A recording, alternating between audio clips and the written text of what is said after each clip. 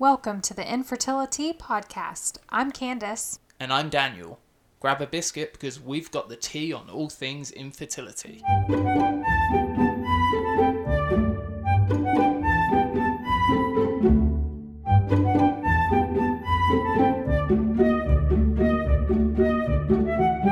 If you're enjoying the podcast, please give us a 5-star rating and leave us a review. This helps others find our podcast and get even more information about coping with infertility. Also, if you'd like to stay up to date with our story, you can follow me on Instagram at Operation Baby Bump.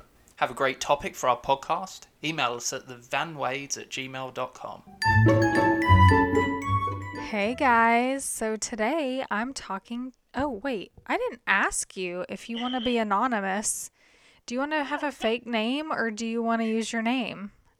You can use my name. Okay, let's use your... Oh, I like your name, but you just don't know how to spell it. That's I like to have variety. That's the only problem with your name. I'm talking to Elise, who likes to spell her name several different ways because, well, your mom likes to spell it several different ways, right? Exactly. That's So a whole other series. Right, so no one really knows how we're spelling it, but I'll just make something up for this episode. So we're talking to Elise, my Insta BFF, and as you probably gather, we met on Instagram, as I do all my friends. And Elise is a very special person because she is a single and aspiring single mother by choice. And she wrote a really cool blog post about sperm donors on the infertility website. So if you want to go check that out, you can, but we're going to talk about that as well. So we're probably going to get into a little more, maybe detail. I don't know. Here. But I first want to ask you, have you ever been in a serious relationship with a man? Or a woman? I have. Yes, I have with a man. Actually, I spent probably most of my 20s and 30s in 2 serious relationships. Both were about 5 years each. So, and I can imagine being with someone for that long. You think about getting married and having a family, and is that kind of like definitely true? I think, yeah. So I think the one with in my 20s, I wasn't ready for marriage. I mean, I definitely wanted to cared for him, loved him, whatever, wanted to have spend a life with him, but at the time I just wasn't ready for marriage. Yeah. And I was also living in Arizona at the time, and I decided to move back to Michigan, where I'm originally from. And so kind of we parted ways shortly after, and I moved back. He knew ahead of time, like a year ahead of time, or close to a year ahead of time, but I kind of just decided to part ways by that time. But yeah, so I think with I just wasn't ready for marriage. The other 5-year one, I just think it just wasn't, I don't know, it wasn't a great fit. So it just wasn't the right. It was a good thing it didn't work. Yeah. I always think about that because when you start thinking about having kids, it's like you look back and you're like, oh, thank God I didn't have kids with that person. Or exactly. Because just being, having struggles with infertility, like I just can't imagine doing it with anyone else, like other than Daniel. Like it just... Yeah. It's funny you say that because, the second one, I was thinking like, oh, I would never been able to do any infertility stuff. I think it would have been like, nope, just didn't work out, or, whatever the case may be. So yes, 100%. Yeah. Well, and then you kind of moved on from those relationships, and when did you decide you wanted to have kids just by yourself? So, 2 things. So when I was 34, I ended up doing an egg retrieval and just to egg bank because I knew I wanted to have kids. Mm-hmm. I knew I was getting older, and that whole, 35 and kind of your eggs aren't as healthy or whatever. So I was like, okay, once I hit 35 or once I hit 35, I could have some issues. So at 34, I decided to see a fertility specialist and went to a fertility clinic and ended up doing a retrieval, and I think we got 8 eggs frozen. So those are frozen, and they remain frozen because I kind of decided that I'd want those for a second child. Yeah. So I started then, and then my plan was once if I hit 35, I haven't met anybody, I will start to, I'll start to try. And as life goes, things got busy or whatever, and then at 36, I decided at that point, okay, I'm gonna go ahead and start to try. And I would say I think it was the fall when I was 36. The fall, I remember what year it was. I went back to the fertility clinic. I went and had my egg retrieval done. And the doctor was like, okay, well, you kind of have an extensive medical history. So I think you should see a maternal fetal medicine doctor before moving on, and a genetic counselor / doctor.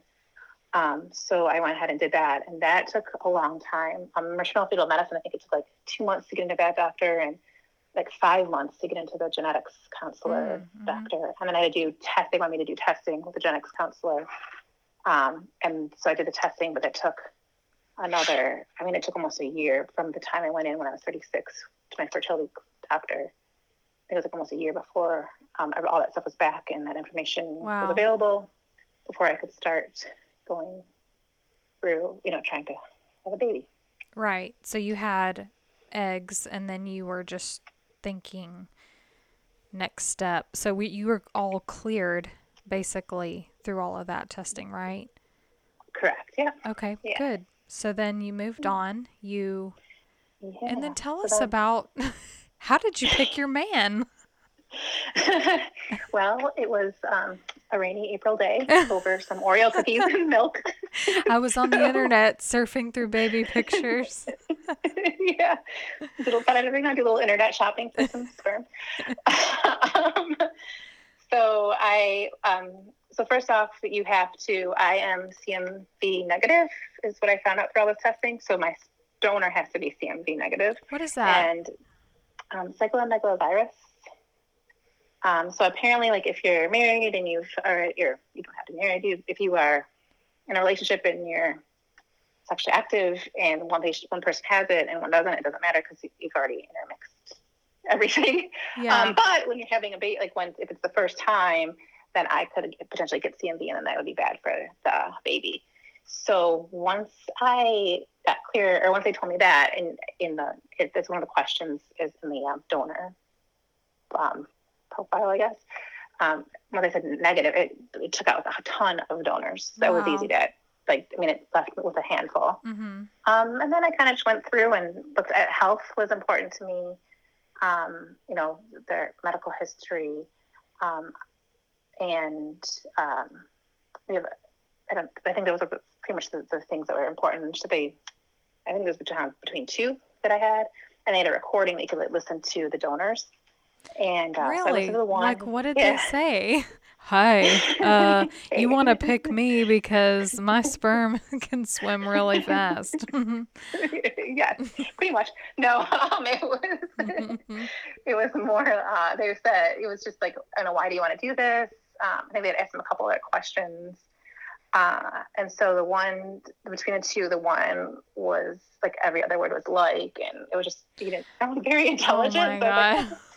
You look good. He was very good looking, but I was like, yep, you're out. Cause it just shouldn't sound, I don't know. My baby's going to have 3 brain cells. Exactly. I feel like he's doing it for beer money, and moving on. So then the donor that I chose spoke very intelligently. He actually is married, and wow. He's in artificial intelligence. He works somewhere in near DC, and it sounded so much more. Worlds apart from the other guy. So I was like, okay, done. That's who I'm gonna pick. And he was married. Yeah. He talked about when him and his wife met. It was really cute. He's discussed. He talked about that, and it just sounded really sweet. And that is sweet, but also as someone's wife. Yeah, can you imagine? If Daniel was like, I think I'm gonna donate my sperm, I'd be like, say what? I'd be like, why? Why would you, Yeah. I would love to I think know it's his really story. cool. Yeah. I mean, it sounds very cool. But then it was funny. So during like, I started out with IUIs, and first of all, the sperm is really expensive. I mean, I think it was like 950 or 995. It's been a while, sorry, but $995 for a vial, and then you could pay for it to be shipped and stored and all that other fun stuff.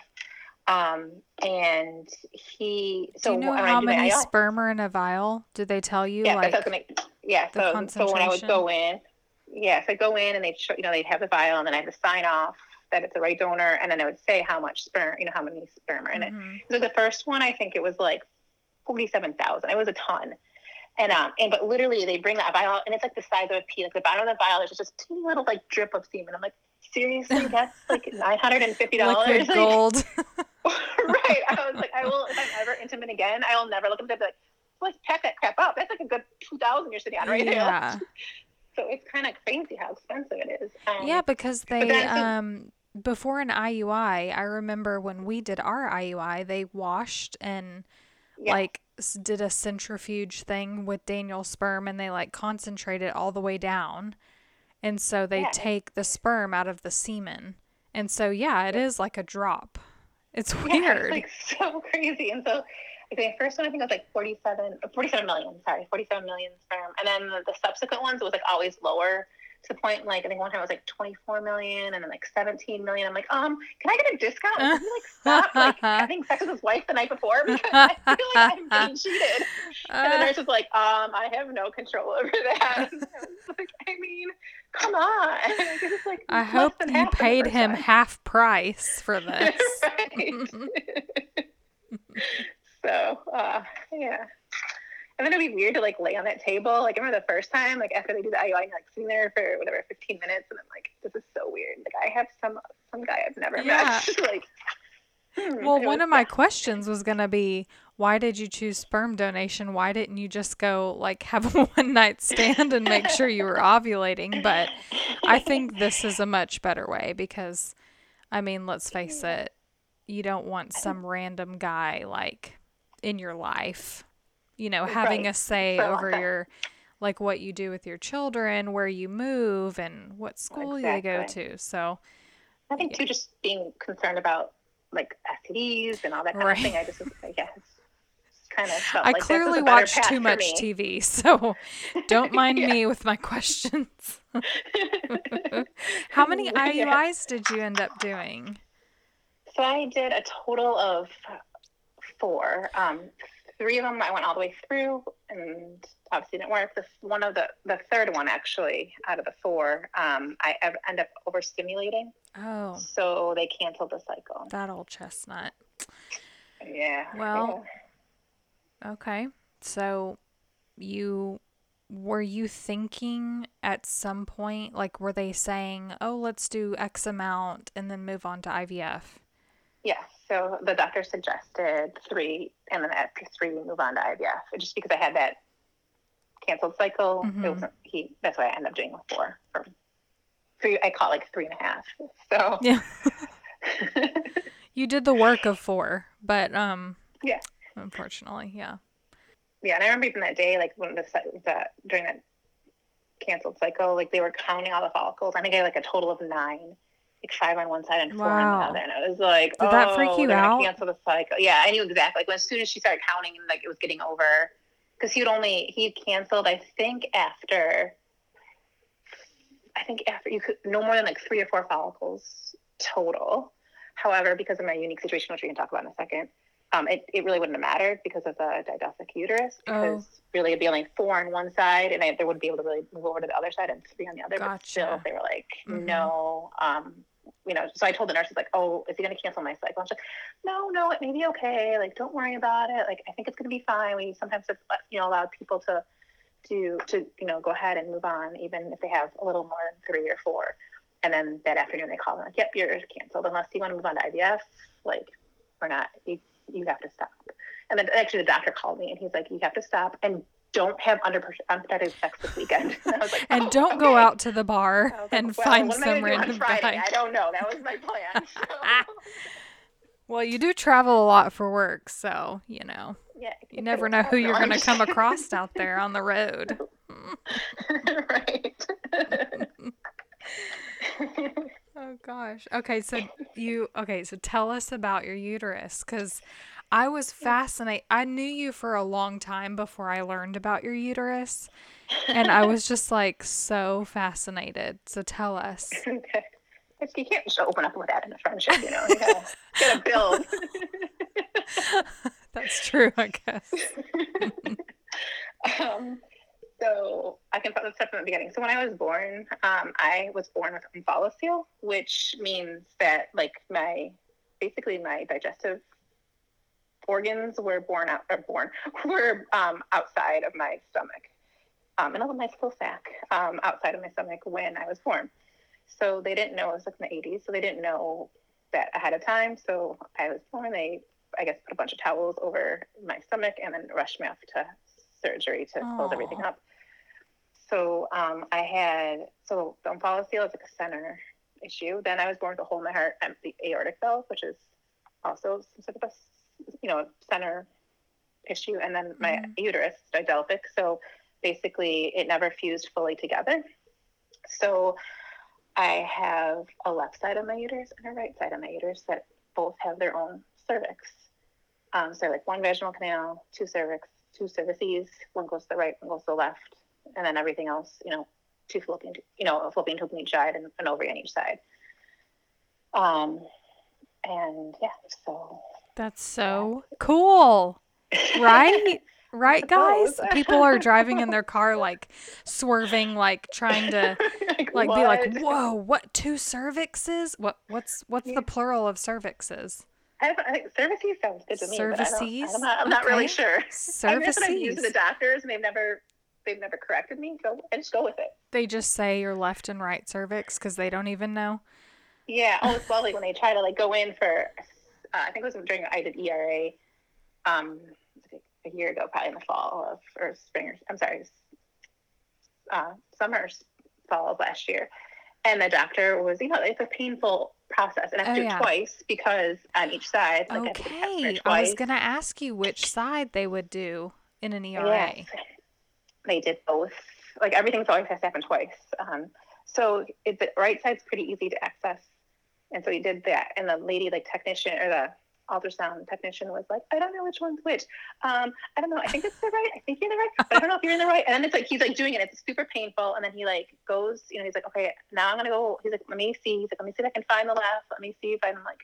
And she's like, I don't really know. And obviously I was in pain. So I like literally like my hands like slammed on the table. And I was like, it's really easy. Pull the speculum out and go to the left. It's up high. And they're like, okay. It's in so much pain. And she was being an idiot because she was just like, I don't know which side. I don't know which one. And I'm like, oh my gosh, lady, I'm in so much pain right now. It's really easy. You're in the right. So it was really funny. Even the doctor was like, I got it. It's fine. And I was like, sorry to yell at all of you. I just, this banter back and forth is just not. Yeah. So one of the questions I was going to ask you was, when did you know that you were going to have issues? Was it kind of earlier on in your life because you have that unique uterus? Did you feel like that was going to be something that maybe stood in your way of getting pregnant easily? Yes. So when I was 18, I always had like, from 16 on, I had really heavy periods and really long periods where they'd be like 6 or 8 weeks at a time. Really heavy. I mean, it's somebody that couldn't even go to school because it was too heavy. And because you're bleeding out of 2 uteruses. Bless your heart. Right. God bless you. So, so they would. So I think about 18, my mom took me to like an OBGYN, and she's like, let's do some exploratory surgery. Like maybe you may have endometriosis. We're gonna check and see. And literally, as soon as she went in, she was like, "Oh, this is beyond my like knowledge base. You're gonna have to go see a specialist." So at that point, she knew that I had a didelphic uterus, and then we also realized that I had the 2 cervices. So she stopped everything, and then actually referred me to, I think he was a fertility doctor, or reproductive. I mean, he probably was a reproductive endocrinologist. So was way it back like when. she was doing like a hysteroscopy Yeah, just a scope. exploratory? Mm-hmm. Okay, like a scope. The scope. Okay. Yeah, Okay. yeah. Wow. So when from there, she was like, "You're gonna have a hard time getting pregnant." And so at that point, I knew that there was gonna, it was gonna be a challenge, Mm-hmm. even if it was not right, naturally. I feel like So, knowing that early on in your life is like it gives you so much time to have a have a perspective on it, like yeah, okay, I know this is going to be something that I'm going to face. This is a challenge that I'm going to have to overcome eventually. And it wasn't just like sprung on you. Like, yeah, you yeah, had some yeah. We time. kind of a lot of years, yeah, several years to come to terms with it. Yes, So that's so good. it was You were good. armed with that information. So when you're going through, you did the 3.5 IUIs. And then Hmm. when you moved on to IVF, did you feel like you were kind of, okay, this is where I get pregnant? Yeah, so I think and I don't know if you went through this too. Like you go through your first IVF cycle. And it's like IVF bliss. Like you're like, this is it. Yeah, Like I'm just gonna get pregnant. It's gonna be great. And it's so funny because I go into like, absolutely. and like I don't know if you've noticed. Like I don't know if that when you went into like the clinic. When I go back into my fertility clinic, you could always tell like the couples or the people that were doing IVF for the first time. Like, oh, that was such a nice time. Like Yeah. being at bliss. And Yes. I hope and pray it works for you the first time because it Yeah. sucks when it doesn't. Yeah. But yeah, so it was always kind of funny. So yeah, the first time it was December of 2017. I did my first IVF cycle, and I chose to do a fresh transfer. So I did the retrieval was on the 18th, and then the transfer was on the 23rd. And I only had one. I don't remember how many eggs total, but on the day of the transfer, there was only one fair-looking embryo that they ended up transferring. And how did they pick Yeah. which side of the uterus to put it in? So yeah, so we had done all my IUIs on the right side, Mm-hmm. and so I wanted to do left because the right side wasn't working. Mm-hmm. And so we were planning to do left, and right before he was ready to get ready to transfer, he's like, "Oh, there's a little bit of, I think there's like a little bit of blood on my left side," and he's like, "It's probably just from because I was doing the endometrium suppositories or whatever." So he's like, "It's probably from the endometrium, but it's he's like, I'm gonna go right." And I was like, "Okay." So he did the right side, and yeah. I felt like I was pregnant, but I think it could have been obviously progesterone as well. Yeah. And Stupid then I think, progesterone.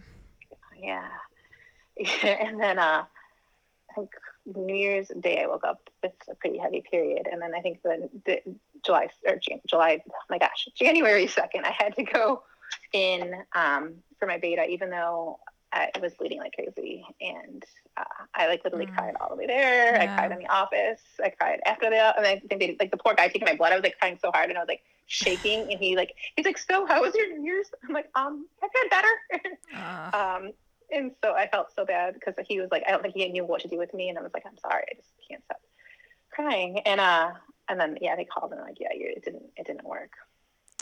So that was the first one. The second one, I decided to do PGS testing, and so I went through the retrieval, and I decided at that point I was going to do a frozen embryo transfer just because of PGS testing, and then still the cramping and everything you get after retrieval. mm-hmm. I figured maybe if my body's more, it hasn't gone through all of that, then Right. maybe more susceptible to work for a transfer. And my embryos or eggs to embryos have a really hard time getting from like day 2 or 3 to day 5 blastocyst. It just doesn't. They kind of fizzle out usually between day 3 and 4. So I think I had 3 or 5, maybe probably 3 blastocysts, and they were able to be tested, which was great. But they all came back abnormal, and that the RE I was going to at the time is blinded to mosaic. So if anything is anything other than perfect, it's just a no. They're not healthy. So so nothing. It didn't work, or there was nothing to transfer. Yeah. So then we did a third cycle, and that one was the hardest.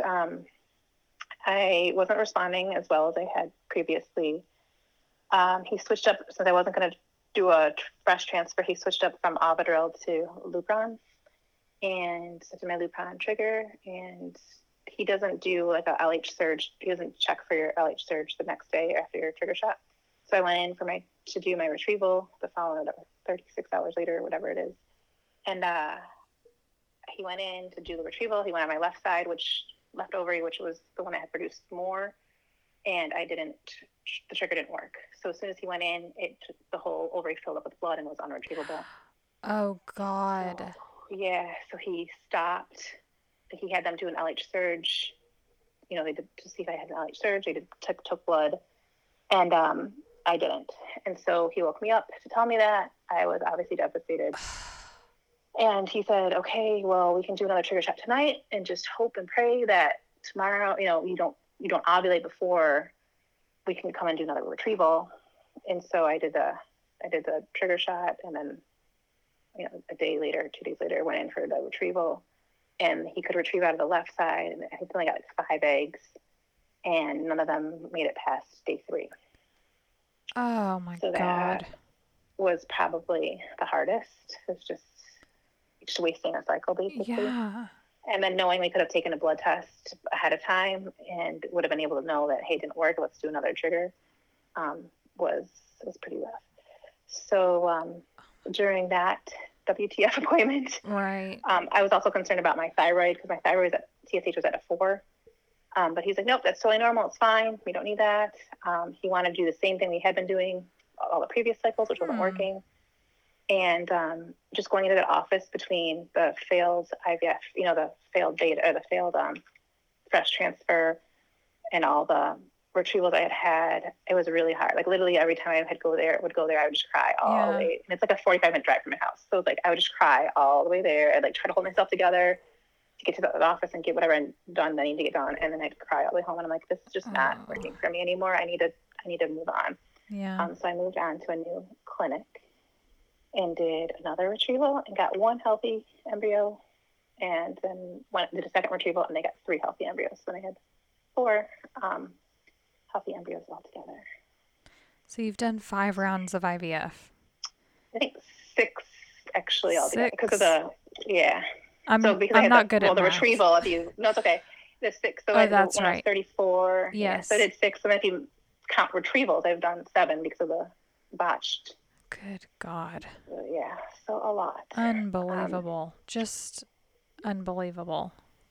So yeah, it's kind of crazy. So, you liked your new clinic? Was that something that you felt good about doing? And then tell us about the transfers with them. Yes, so going to the clinic in the beginning was just very different from my old clinic, and I did things a little bit different. So it was adjustment starting there, but and it was a good. I think it was a good fit and a good move for me.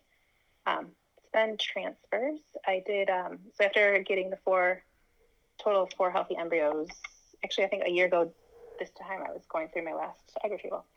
I went in to do a transfer back in January of 2019, so this year, and I did a transfer and it didn't work. I never felt anything the whole time, so I kind of had an idea that it didn't work. And so then during that appointment, that after everything had happened, that my doctor was like, you've done everything you can do. You have an 80% chance of this working. It sometimes doesn't work the first time. He's like, so basically, there's nothing else you can do. They did put me, by the way, they did tell me my thyroid was out of sync. It should be between 1 and 2 when trying to conceive. So they put me on thyroid medicine right when I started seeing them, which was great. And it made me feel so much better too. It's fantastic. Yeah, I bet. So anyway, during the appointment, he said, I'm going to just share this stuff with you anecdotally, like what you can, of other options. He's like, but you can also just we can continue and try again next time it works. And I see many patients who didn't work the first time and it works the second time. And you were fine. like, the first time, this isn't my first rodeo, guy. Right. Exactly. Have you seen my chart? You should see, like, it's like literally a ream of paper from the other previous doctor. It's like, yeah. It's crazy. That's what mine looks like too. I bet. You're like, whoa. So he's like, I'm just gonna tell you anecdotally, and he gave him suggestions to do a Neupogen wash before the next. You do like 3 Neupogen washes as you're prepping for the transfer, and it's supposed to help with implantation. And then he said, you can also go see a reproductive immunologist. He's like, there's only a couple in the country, none in Michigan, but he's like, you can go see them. He's like, one of them, and patients have had success with that. So you may want to look into that. Oh, he's like, and then you can transfer 2 embryos next time if you want. And I was like, I've always been told that would not be a good idea just because of the way my uterus is. Just throwing 2 away at one time. Yeah, exactly. So if I don't do the first 2, we'll skip the second one or the third option of the transferring 2, just because I've been told it would put me at really high risk for all sorts of things. So, so I did. So I did the Neupogen washes for during my 3rd transfer, and thank you to you, I saw a reproductive immunologist, saw Dr. Braverman. Shout out. May he rest in peace. Yes, I agree, yes. So I went to Dr. Braverman. Well, I just did it all over the phone, but did all the testing, immunology testing, and yes, unfortunately, I think I did all the blood tests and everything, and I was waiting for my results, and like just a few weeks before I was getting results back, he did sadly pass away. So I was, did all my calls with Dr. Vidali. It was fantastic. Shout out. Yes. He did my surgery and he nailed it totally. Awesome. Yeah, he is a really just awesome guy. So yeah, I got all the results back, started some of the protocol that he prescribed, and then went into my 3rd frozen transfer in July. So I did that in July, and it worked. So congratulations. Oh my God. I was so happy. I was so happy. Just like, I always feel happy. Like, there's another person who I was like, listen, like, they've been through hell just like me, just like you. And I was like, listen, just what, you have nothing to lose by going to see Dr. Braverman. And she couldn't get in with his office, so she saw a different reproductive immunologist and got pregnant.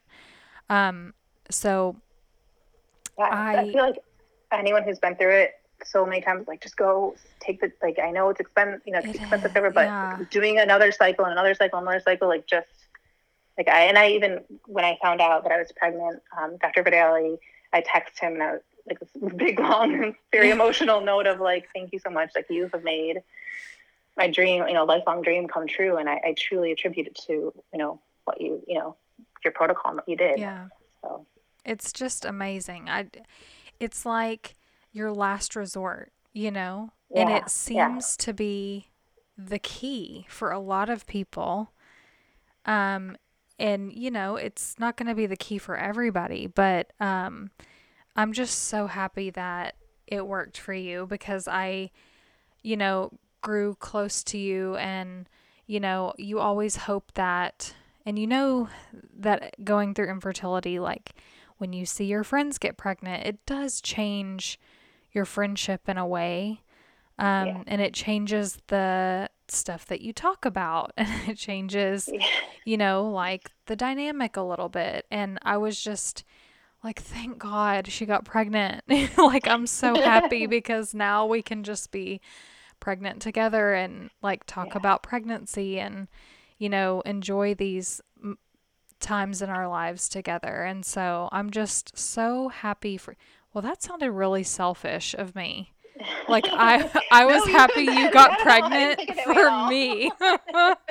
Like, on my behalf. Thank you for getting I was doing pregnant. it. I was doing it. I was like, I wasn't going to go see Dr. Braverman, but I was like, Candace, for her. I'll do it for her. Like, we still need to be friends, so I've got to make this work. It's got to happen. Yeah. Good Lord, what a dodo. That's totally not how I meant it. But I didn't take it that way at all. You've been an awesome, like, hey, this is going on. Is this normal? Or, hey, this is happening. Can you suggest a pregnancy pill? I mean, you've been awesome. It's been so nice to have someone who's just recently going through, just kind of a few months ahead of me to talk to. Yeah. And I'm just so happy because, like, when you go through hell, like, you start to feel like okay, it's just not gonna happen. Like it's Yeah. just not meant to be. Like I've done Mhm. everything I can do. And to go through all of that and then finally it works for you. Like it Yeah. is just the weirdest feeling. And Elise and I were talking a little bit before I started recording, and we were just talking about how, you go on for so long and then it's like you feel like it's never going to happen. And then when it does, you just don't believe it. Like, no matter how many ultrasounds you go through, no matter how many, pregnancy symptoms you have, it starts to feel like it's not happening to you. It's just a Yeah. strange feeling. It is. It's just, yeah. I feel like I'm always in, like I'm living a dream or in somebody else's shoes. Like this is just not. It's just not real. So Yeah. Well, yeah, I'm just it so is. It's happy for crazy. you. Like, Yeah. I Like, mean, I don't know how the listeners are feeling. Some people are in their car going, "Oh, congratulations." yeah. I think that's been hard too. Like I haven't, I've just telling people, especially with friends who are going through it. That I have a couple of friends here that I see that are local, and I remember telling them, and a couple of them like, "Oh, where are you? What are you doing with it?" And I'm like, "Oh, I feel so like bittersweet about it, or Right. feel I don't know, just like you feel so because you're like I know how it is. Like I've been there." And I think different people perceive it differently, or take it differently, or have different outlooks, and so you're just like, I'm sorry, but I'm pregnant. I don't know, Yeah. just it's such a hard Yeah. line to Mhm. um, to kind of balance, I guess. And you kept your journey really secret. Like, your Yeah, Instagram doesn't show your pretty face. sparse. Like, yeah, it's like, you know, you you're just kind of anonymous on Instagram. And thank goodness, like, we've connected even though you were anonymous, and we got to know each other. But I am wondering, like, did you keep it secret from your whole family? Did you tell some family, some friends? Like, tell us about that. Yeah, so I did keep it pretty secret. My mom and aunt have been my biggest support system, and I'm very close with them. So they knew about my first IUI. I don't remember if I think they may have came with me. It was so long ago now, and it kind of all runs together. Yeah. So my first IUI, they probably would come. Um, and then when that didn't work, my second, third, and fourth, I didn't tell. Like I just did it on my own. I think just because of just the having to say it didn't work and all that other stuff, I just wanted to do it on my own. And just the stress Yeah. of like my mom, yeah, I was super supportive, but she's like, "Are you okay? Is everything okay?" Again, like between it all, just like Being a stressed me out mom. more, like Yeah. through it. Like she's just being a mom, Yeah. but it just stresses me out more. And so I was like, I'm just gonna keep it in, I'm just gonna do this on my own and see how it goes. So I didn't share any of that. And then when I was doing my IVF, my first IVF cycle, I told my mom, and I told her like everything else I had been through with the IUIs, and she was like, "Why didn't you?" I think she was just like, "Why didn't you tell me?" And I was like, "I just wanted to do it on my own."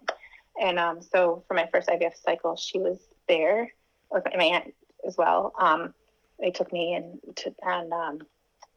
I think the subsequent IVF cycles now came. For the retrieval, you can't drive home or anything, so they Right. did it. They came in for and they were part of all of that. But I was just doing IVF cycles. I wasn't transferring because I didn't have anything to transfer. Mhm. And then so they knew up until July. I think I did the July one in 2018.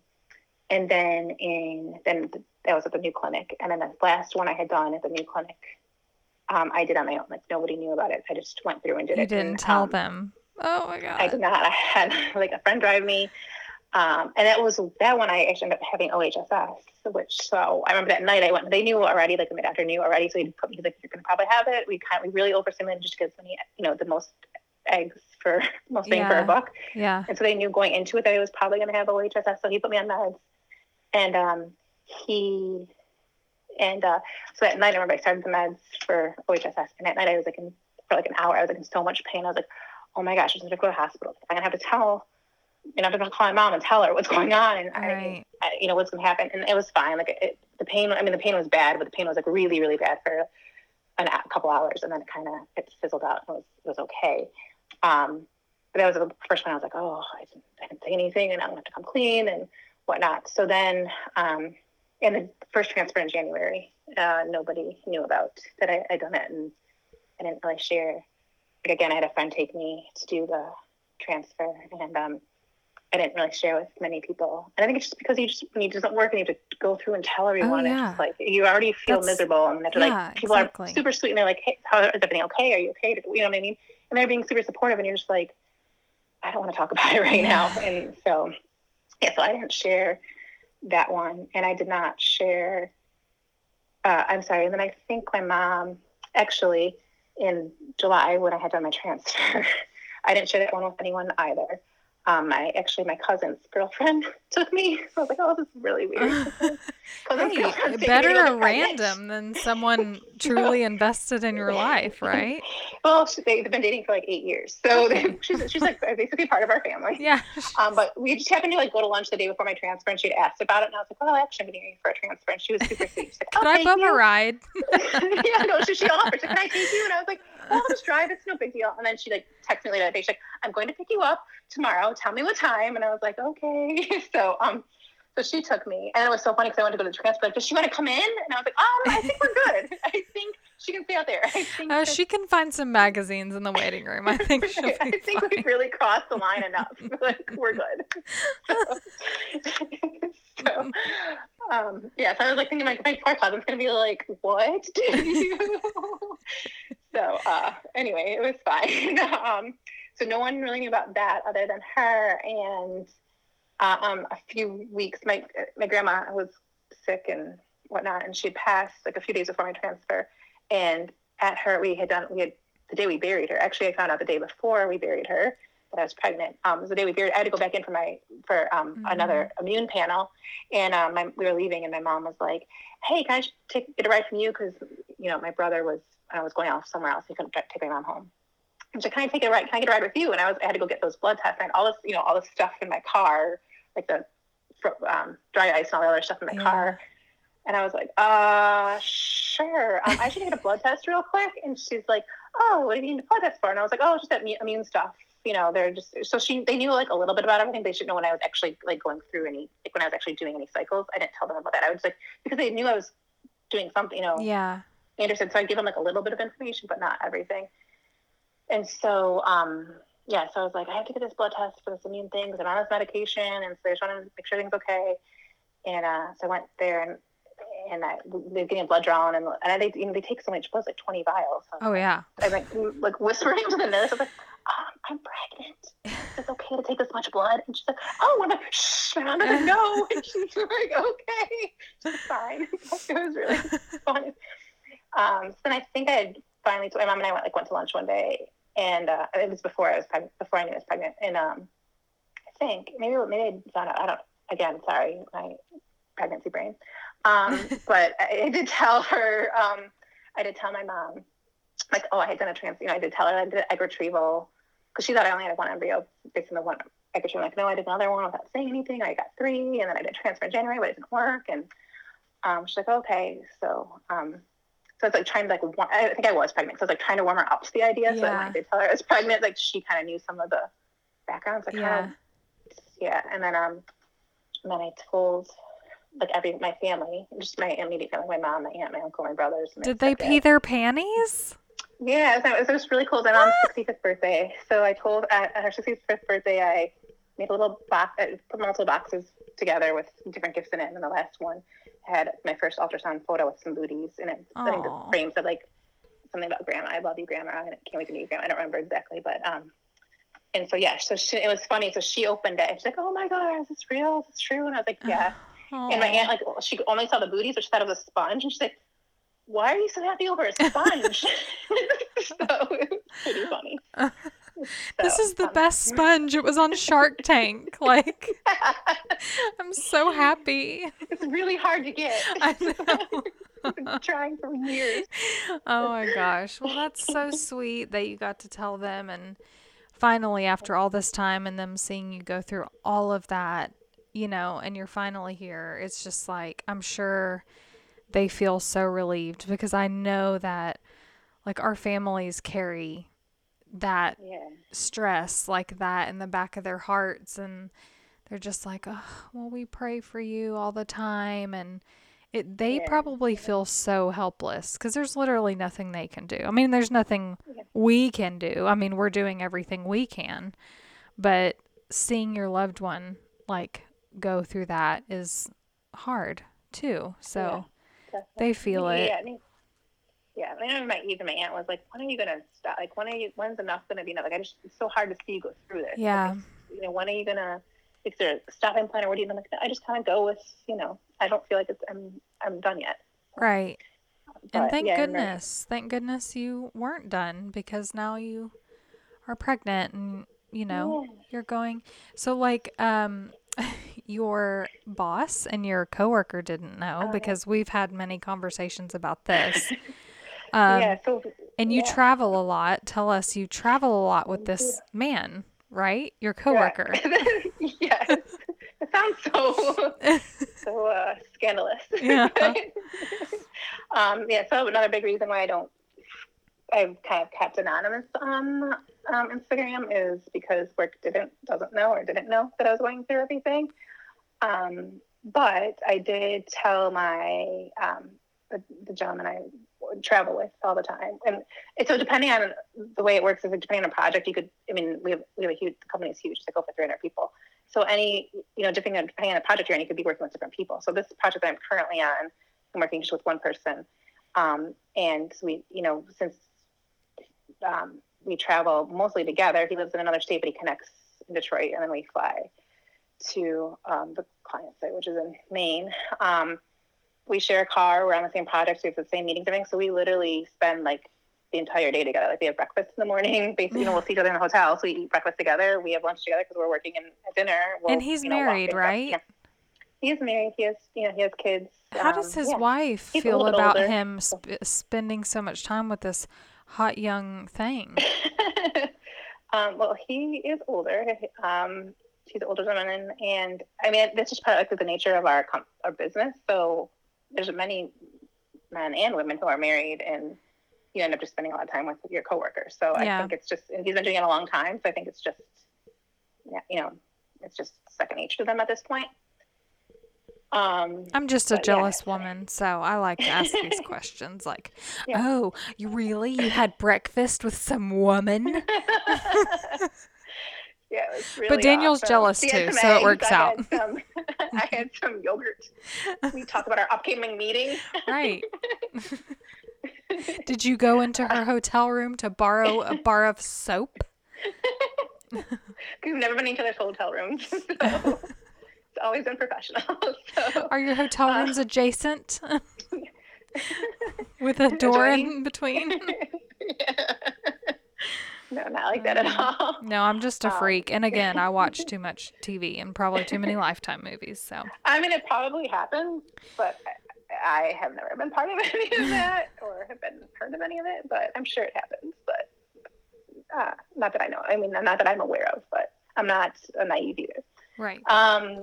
So yeah. So it's been really hard because I've like a couple times. The immunology testing, they only do it usually between Tuesday and Thursdays, and I travel Monday through Thursday. So there have been two times where I had to have the immunology blood test at the hotel. Like, they come to you and whatnot. So I had to tell them, like, I have to come and you're back letting some woman with a big bag of needles in your room, and he's like walking down the hall going, what the hell's going on? And I was thinking about like the phlebotomist. I'm like, does she not think it's weird just coming to a hotel, like up to a room to take some blood? My gosh. There's so many things that are so weird about the situation. But, hey, they do like IVs and stuff, like travel phlebotomists. Like my friend, she got super drunk in Vegas one time, and she got like an IV, like someone to come to her hotel room. Yeah.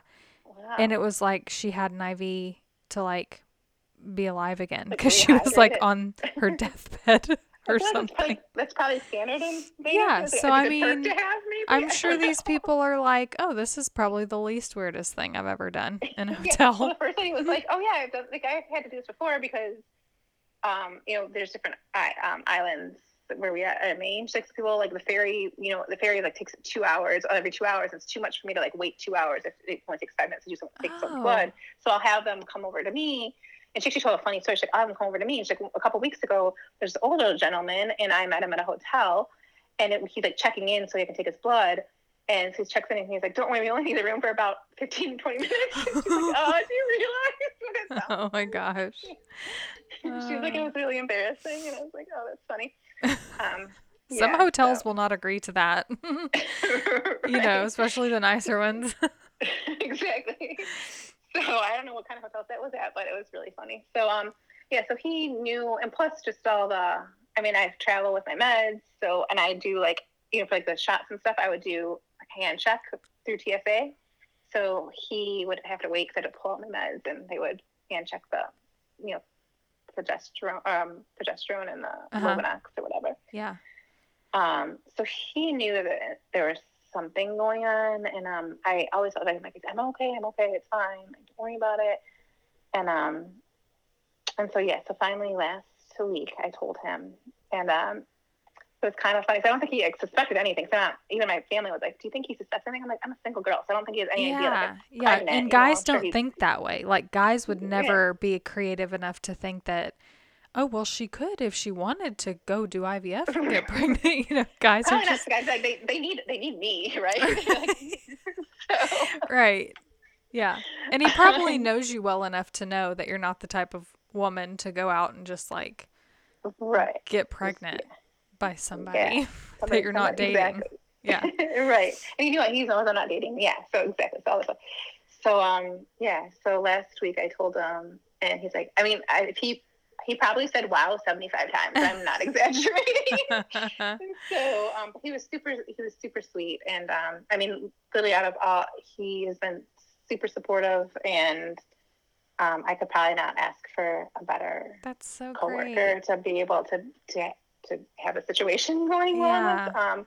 He's been really great. In fact, like one day before he knew I was pregnant, like one of the days we were, came into the airport, and he, like I said, he connects. So he's like, oh, I'm on my way to that gate. And he's like, here. And he has like a bag of Chick-fil-A and fries. I'm like, oh, you are so bless amazing. This man. Like, who is he? You are the most amazing person. And I literally like scarfed them down. I'm like, he's got to be like, number one, what is your, because like the early pregnancy, you're just like, everything is in your, like, well, and the prednisone. Shoving them in.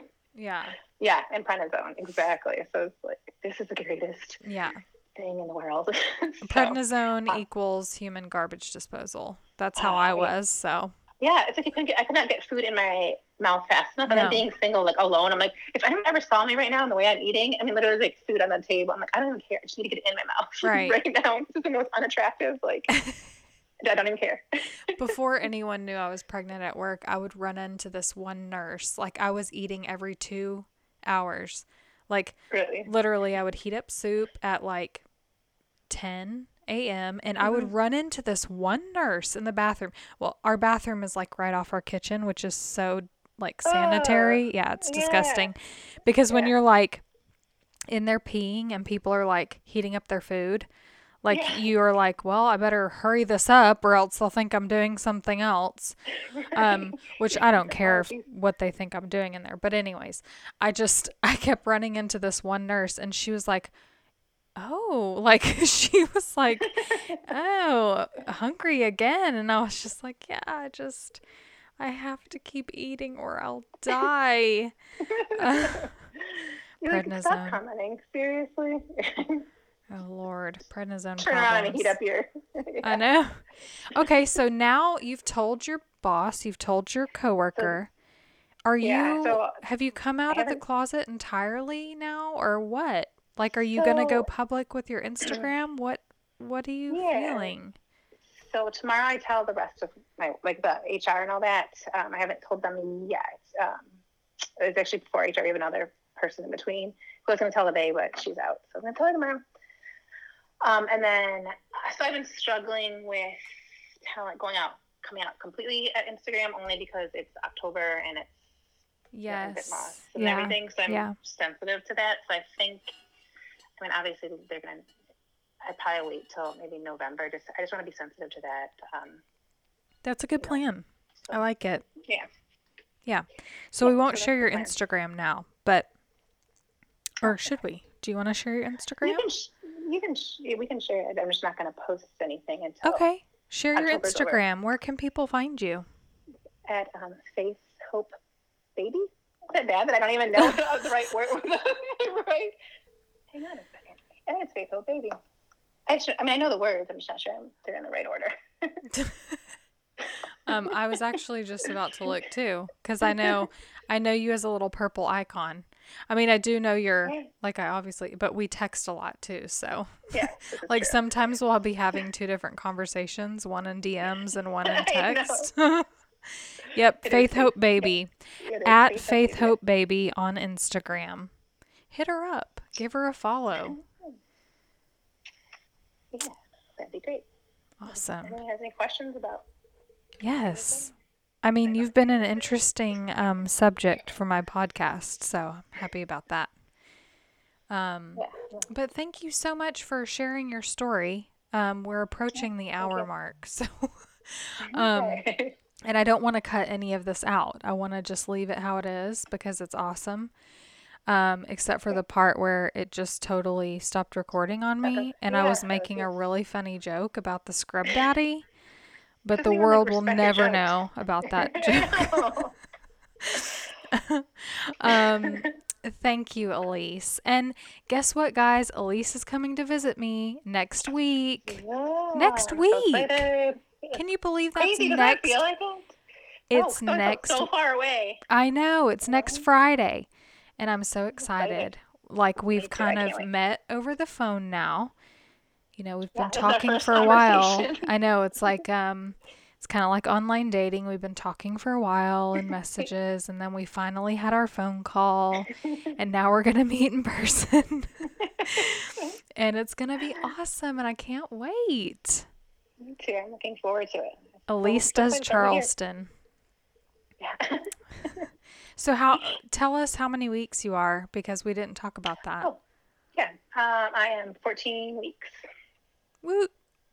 14 weeks.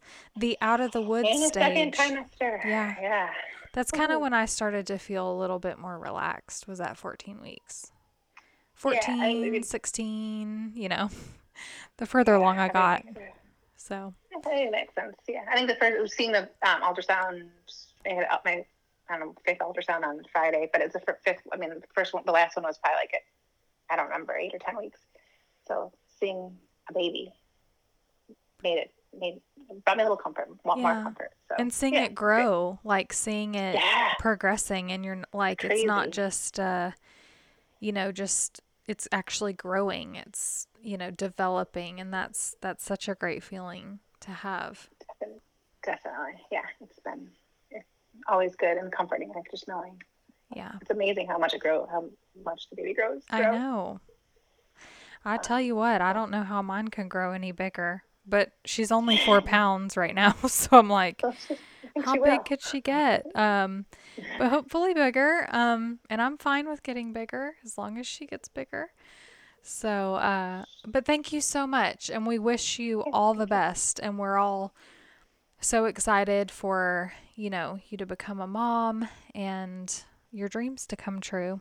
It's what everybody wants. It's what we all are here for, is, being happy for other people that have gone through hell like we have. It's like, it's different than when your neighbor gets pregnant. It's a much different feeling than that. Like women, this community is amazing. I mean, I would say, just for everything I've been through, just everyone's just much better even than my closest friends. It just, it's like the best thing and the best thing I found. I'm so happy and blessed today. Yeah. To be part of everything. Me too. Awesome group of women.